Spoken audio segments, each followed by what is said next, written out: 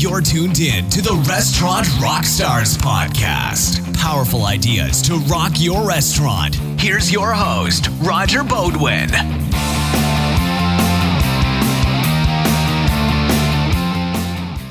Hey guys, Roger here.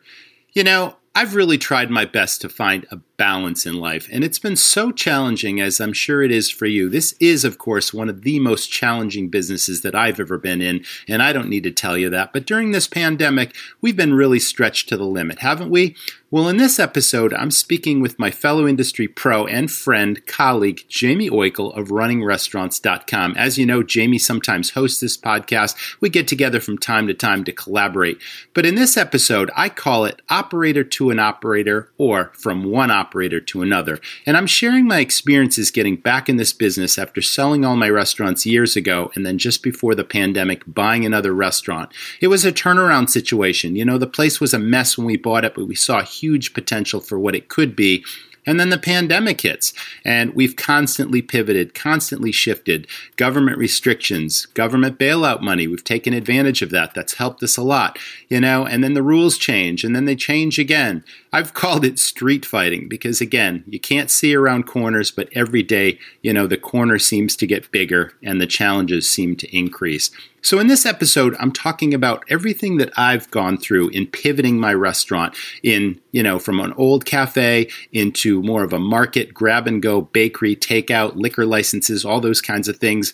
I think you'll learn a lot about staff challenges that we've had in getting staff back when the unemployment money that they were making was so big, and, you know, what we did to encourage them to be great employees, build what I call the dream team. And then we get into the importance of, you know, the financial controls and the staff training and the development and all the different things that you have had to go through, the increased costs of packaging for now takeout supplies and sanitizers and operating supplies and supply and demand that's increased all that. There's so many key learnings here, so I'm hoping that you stay tuned and listen on. Rockstars, from one operator to another. Before we begin today's episode, let me tell you about GoTab. GoTab is a way to offer your customers safety, convenience, personal service, and respect for their time schedule. Your customers are free to choose how and when they order, pay, and connect with your restaurant. GoTab has a QR-based contactless ordering and payment feature that lets guests open their own guest checks as well as split tabs and tips from their own device. I really like the Leave at Table Pay and Go feature that helps servers spend less time swiping cards and more time serving guests. It's all about the service. Flexible menus, digital gift cards, curbside pickup and delivery, and other smart features create a personal connection with guests and leave the tech in the background. With GoTab, you can safely turn tables 30% faster while enjoying 20% higher check and tip averages. Best of all, you never lose the personal touch. I love that. GoTab helps you put hospitality first. With this podcast, they're offering free activation for curbside pickup and delivery. Just text Rockstars to 213-474-3925. I'll also put this number in today's show notes. Now, on with the episode. Hey folks, Jamie Oikel here with RunningRestaurants.com. We have just an impromptu chat, and I got Roger Beaudoin from RestaurantRockstars.com online. And I was just talking with Roger, and we just wanted to touch in with you guys who are operators and see what the heck is not working and what is working right now. And the reason we just wanted to do this is, in addition to being coach, consultant, speaker, Roger is also an operator in the state of Maine, dealing with all the same things you deal with. So, Roger, I want you to put your operator hat on today and talk about the little challenges you're seeing as people are coming in. They're wearing masks, not wearing masks. Staff has to quarantine, not quarantine. You got all these weird issues. So you're an operator. The sand is shifting every day. Give us some updates from your side. What do you think? Well, for those of your audience that don't know my background, I ran a 350-seat flagship restaurant for 2 decades, had tremendous success with that restaurant. and then sold that property. And then a little more than a year ago, pre-COVID, I bought a 65-seat breakfast and lunch place that had an existing clientele, has a really beautiful barn on the property that has potential to be a wood-fired pizza bar, sit-down venue. And that's primarily the reason why we bought this property, the future potential, not exactly what it was when we bought it. And so we operated this restaurant for several months, and then COVID hit. And now I'm in the same position that most of you are with, like Jamie says, the sand is constantly shifting under your feet. And our government restrictions did not allow, indoor dining anymore. We were forced to close for almost 2 months in March up until early May.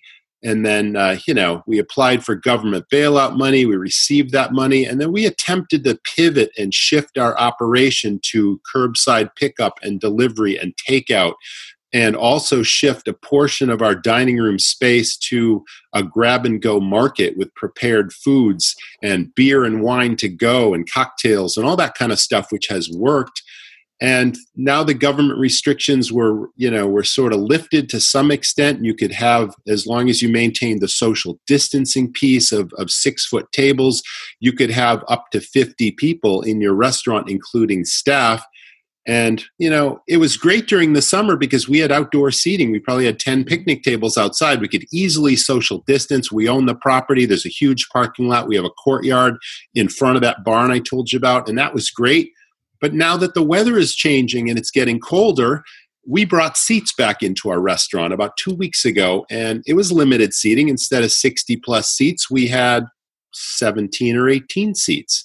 And my goal was to reopen up a classic breakfast counter that we have with the old-fashioned soda counter stools and all that.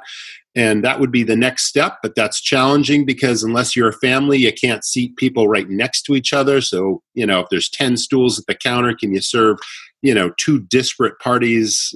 So we're dealing with all of that. And then now we're hearing that, 6-foot social distancing is not necessarily protecting your customers, which is a challenge. And they're saying that this disease can be spread 12 feet away. But the biggest challenge, to answer your question, James, is we brought in the seating, but we find that customers aren't following the rules. You're supposed to wear a mask whenever you get up from a table and you're not actually eating or drinking anything. And we have takeout customers that are at our counter behind the plexiglass wearing masks, and they're buying beer and wine and prepared foods to go. And they're really balking and getting upset with all the customers sitting down that aren't following the rules. They get up to go to the bathroom, they're not wearing a mask. They're sitting at a table, taking up space, waiting for their food to be prepared when it's literally for sit-down customers. When you get your food, you can sit down. And we're finding all sorts of challenges with that. And so just yesterday, I pulled all the seats out of the restaurant, and we decided to pivot completely and go more market, because we figure, okay, the real estate is more valuable selling merchandise and bringing in lots of market type goods as opposed to someone sitting at a table for an hour, having a coffee and a muffin, taking up space, alienating all our other customers that really like the market concept. And in this business, we can't please all the people all the time, no matter how hard you try. And finding that balance for us has been super challenging.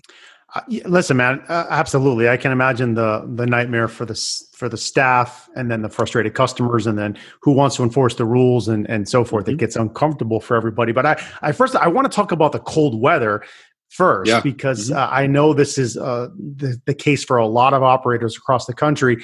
Summer has been good and outside dining is fine. Weather is fine, but it's changing. Roger, again, is in Maine. Foliage, it's happening. Like, it's coming.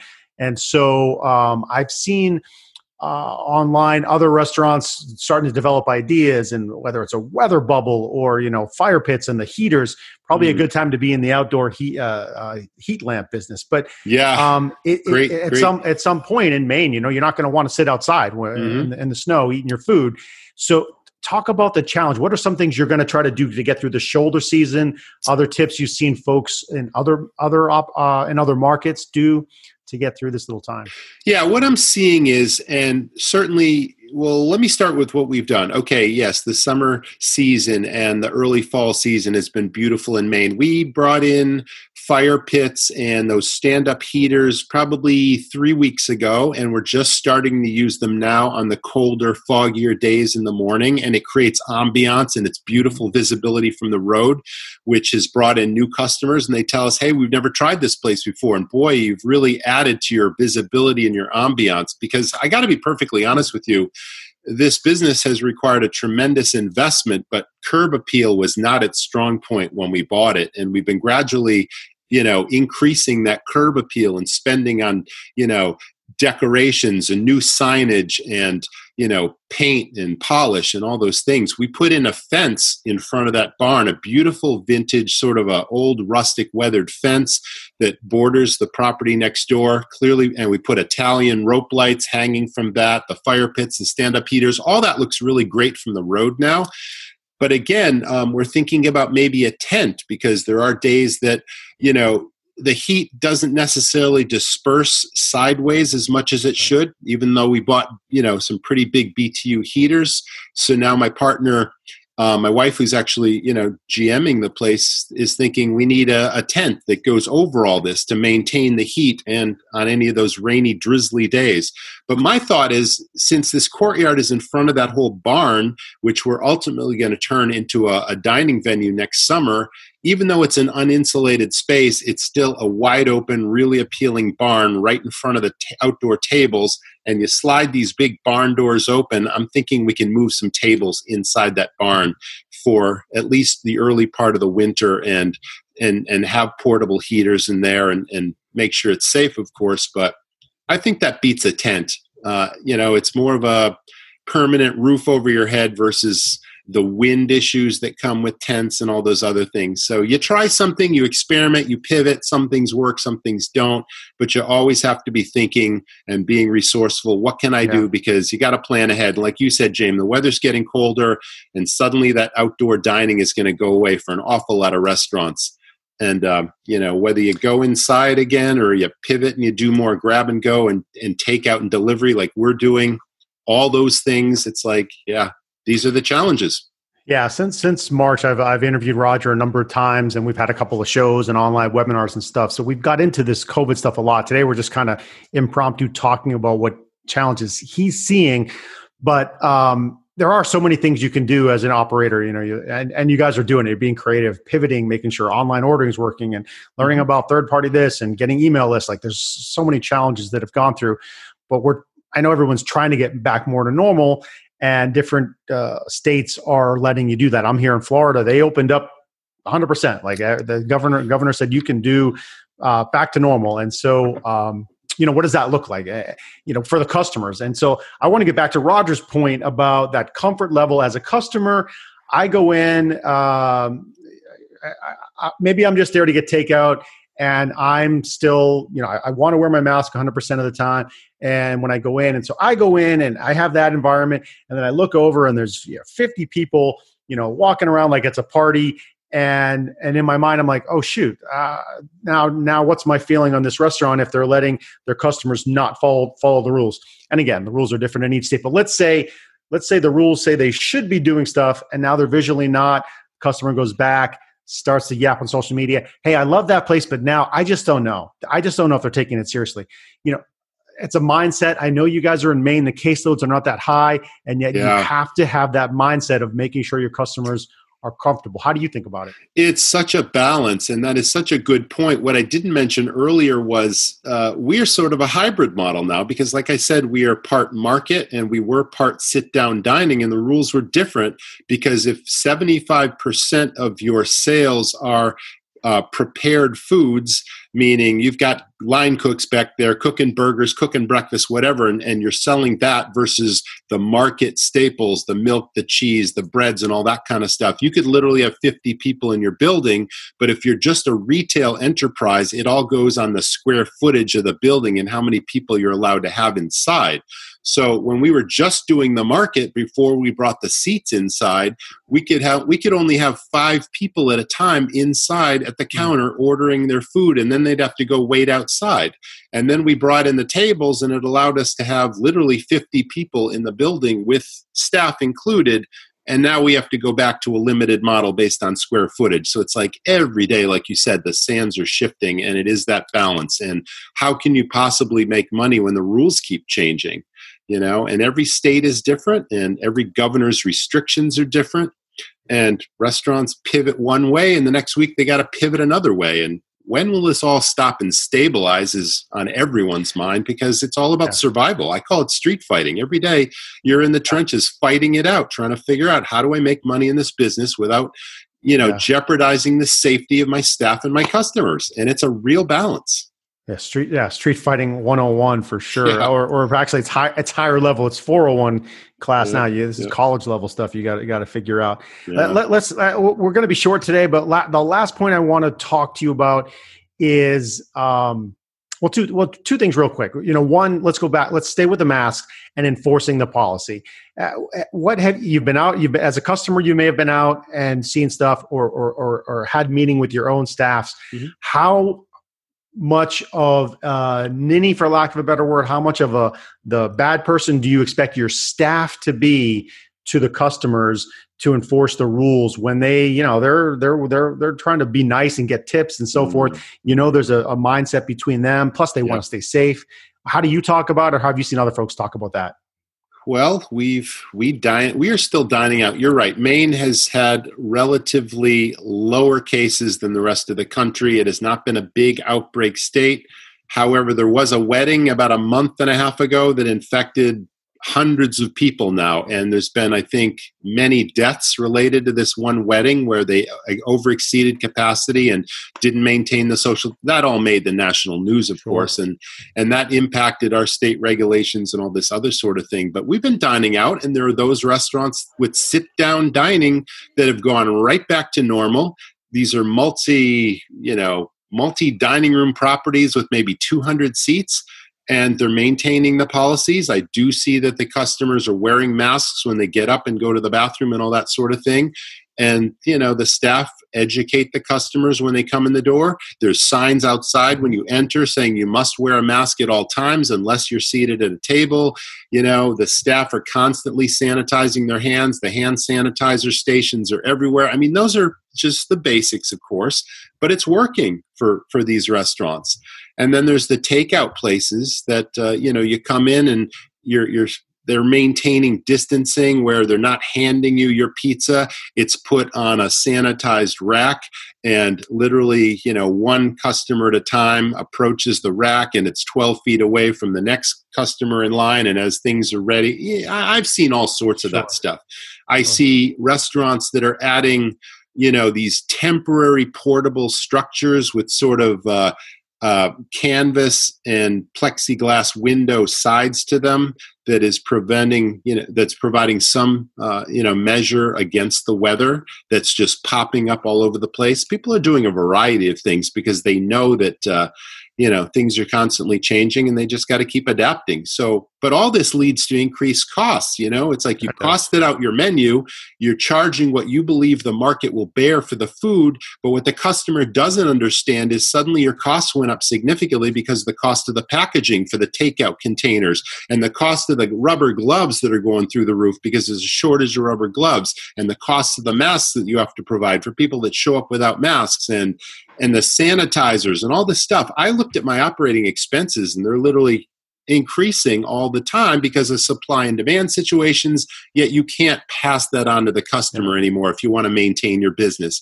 So it's like the street fighting thing. Every day you're taking another shot to the face and saying, okay, what's tomorrow going to be like?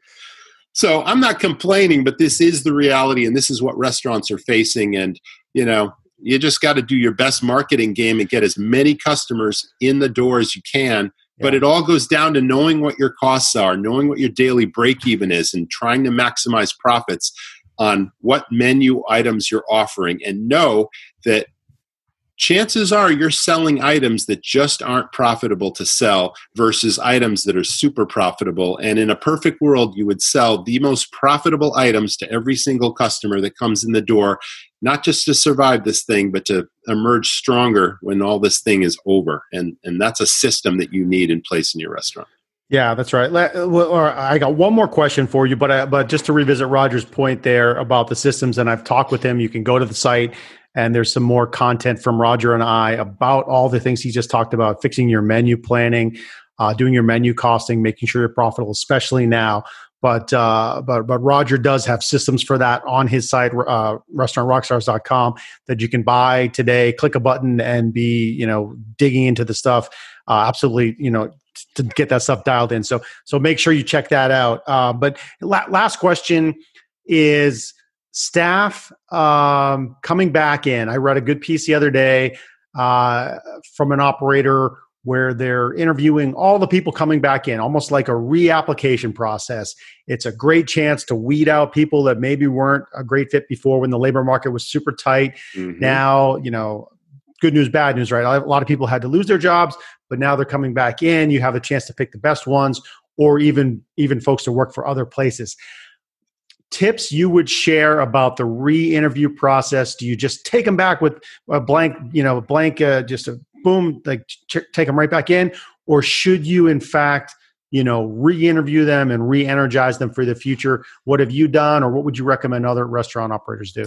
Yeah, we've done that multiple times since March. The very first opportunity was when our restaurant and many other restaurants were forced to close, not permanently, of course, but temporarily when COVID first hit, and you no longer could have sit-down dining in a restaurant. So you had to close and re-engineer.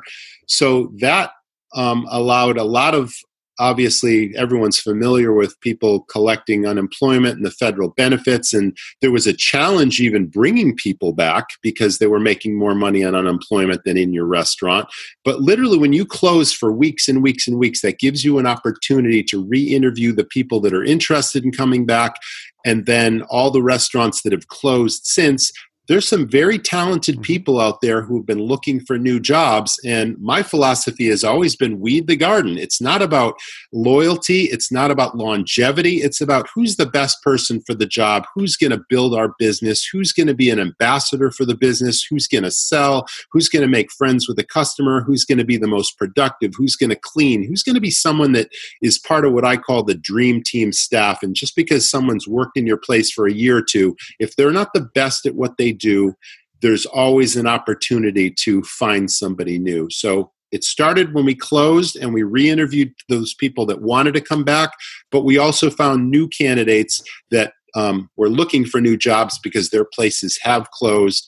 And, there is turnover still in this business. We've had numerous, kitchen people that have come and gone during this crisis, partially because of the unemployment thing, partially because they were good at cooking, but they didn't want to clean. They didn't want to take safety procedures to heart. So we've had to replace those with new people. It's an ongoing process, and it's a moving target during COVID for sure, because it's so easy when business as usual to take the time. I won't say it's easy, but it's time that you have to spend, because staff training is the backbone of your business, because they represent your business in front of the customer, and they're either building your business and making friends with your customer, or they're turning them away. So you constantly have to take the time to train your staff, develop them, recognize and reward them, and build what I call the dream team staff. We have a system for that, of course, and we implement that just about every day. I believe training should happen in a restaurant every single day, even if it's 5 or 10 minutes in a pre-shift before you open the doors for business. It's like a team huddle before the Super Bowl. You get people fired up. You talk about, what's the customer experience going to be? What are we going to suggest? What are we going to tell the customer about that they may not know about? And just turn them on to a great experience and hopefully build their affinity and loyalty to our business. So training is super important. But yeah, keep that in mind. Weeding the garden is something we've always practiced. And just because you've been there for a couple of years doesn't mean that you're irreplaceable. And even if you think you really need somebody, you never know what's around the next corner. So always keep your eyes and ears open. And then we've always had great success having referrals from other A-team players saying, hey, who else isn't satisfied or happy with a current job they might have? And who do you think would fit our chemistry, our team here? And then do the recognition and rewards thing. And pretty soon you'll have your own dream team staff. But it takes effort and it takes time and homework, but anything worthwhile really does. But nothing is more powerful for your business's success than building that team that represents your brand and your business. Great. Yeah. Yeah, Roger. Absolutely. We've talked about this in distinct sessions with Roger. But for an hour, we'll talk about people. So we could go on and on there. It's a passionate subject to have the right people in place. So let's wrap up. That was kind of an impromptu session today. We ran about 20 minutes. Ended up hitting a lot of things. I really do like that phrase, weed the garden, Raj, and building the dream team. You have to do that. And now one of the many silver linings of this process is the opportunity to do that, to get better teammates involved in your business for moving forward. And if you do get the right ones, you can do that on turbo mode. So that's super important. We talked about the cold weather that's coming and some ideas there. We hit on, the rules and the staffing and all those, just the punches in the gut that operators are continue to getting. Pivoting, shifting, all those things. So you can check out Roger and his great resources at restaurantrockstars.com. He's got a podcast there you can subscribe to. He's got lots of great products and services you can buy, as well as reach out to him for coaching consultants. So restaurantrockstars.com. For more great resources from us at runningrestaurants.com, you'll see 1,000+ articles on marketing and operations and service, ongoing coverage like this for operators to help you just going through what you're going through. So, Roger, thank you, sir. We'll see everybody soon. Jim. Great. Stay well, everyone.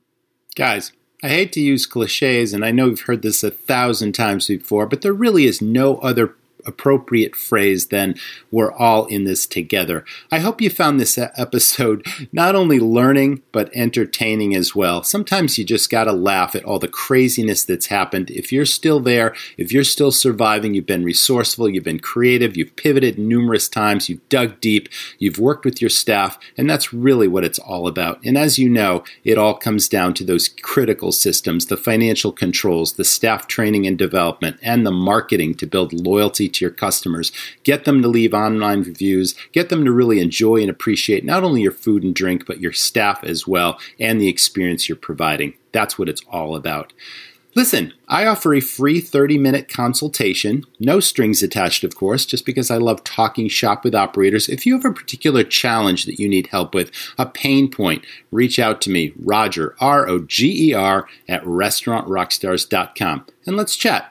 And thanks so much for tuning in. And please leave us a review on iTunes. I only ask you that because it will help other operators and other managers find us. And it's so important that we spread the word and that we continue to help this industry move forward. So once again, a big thank you to GoTab for sponsoring this episode. And we will see you next time. Thanks for tuning in.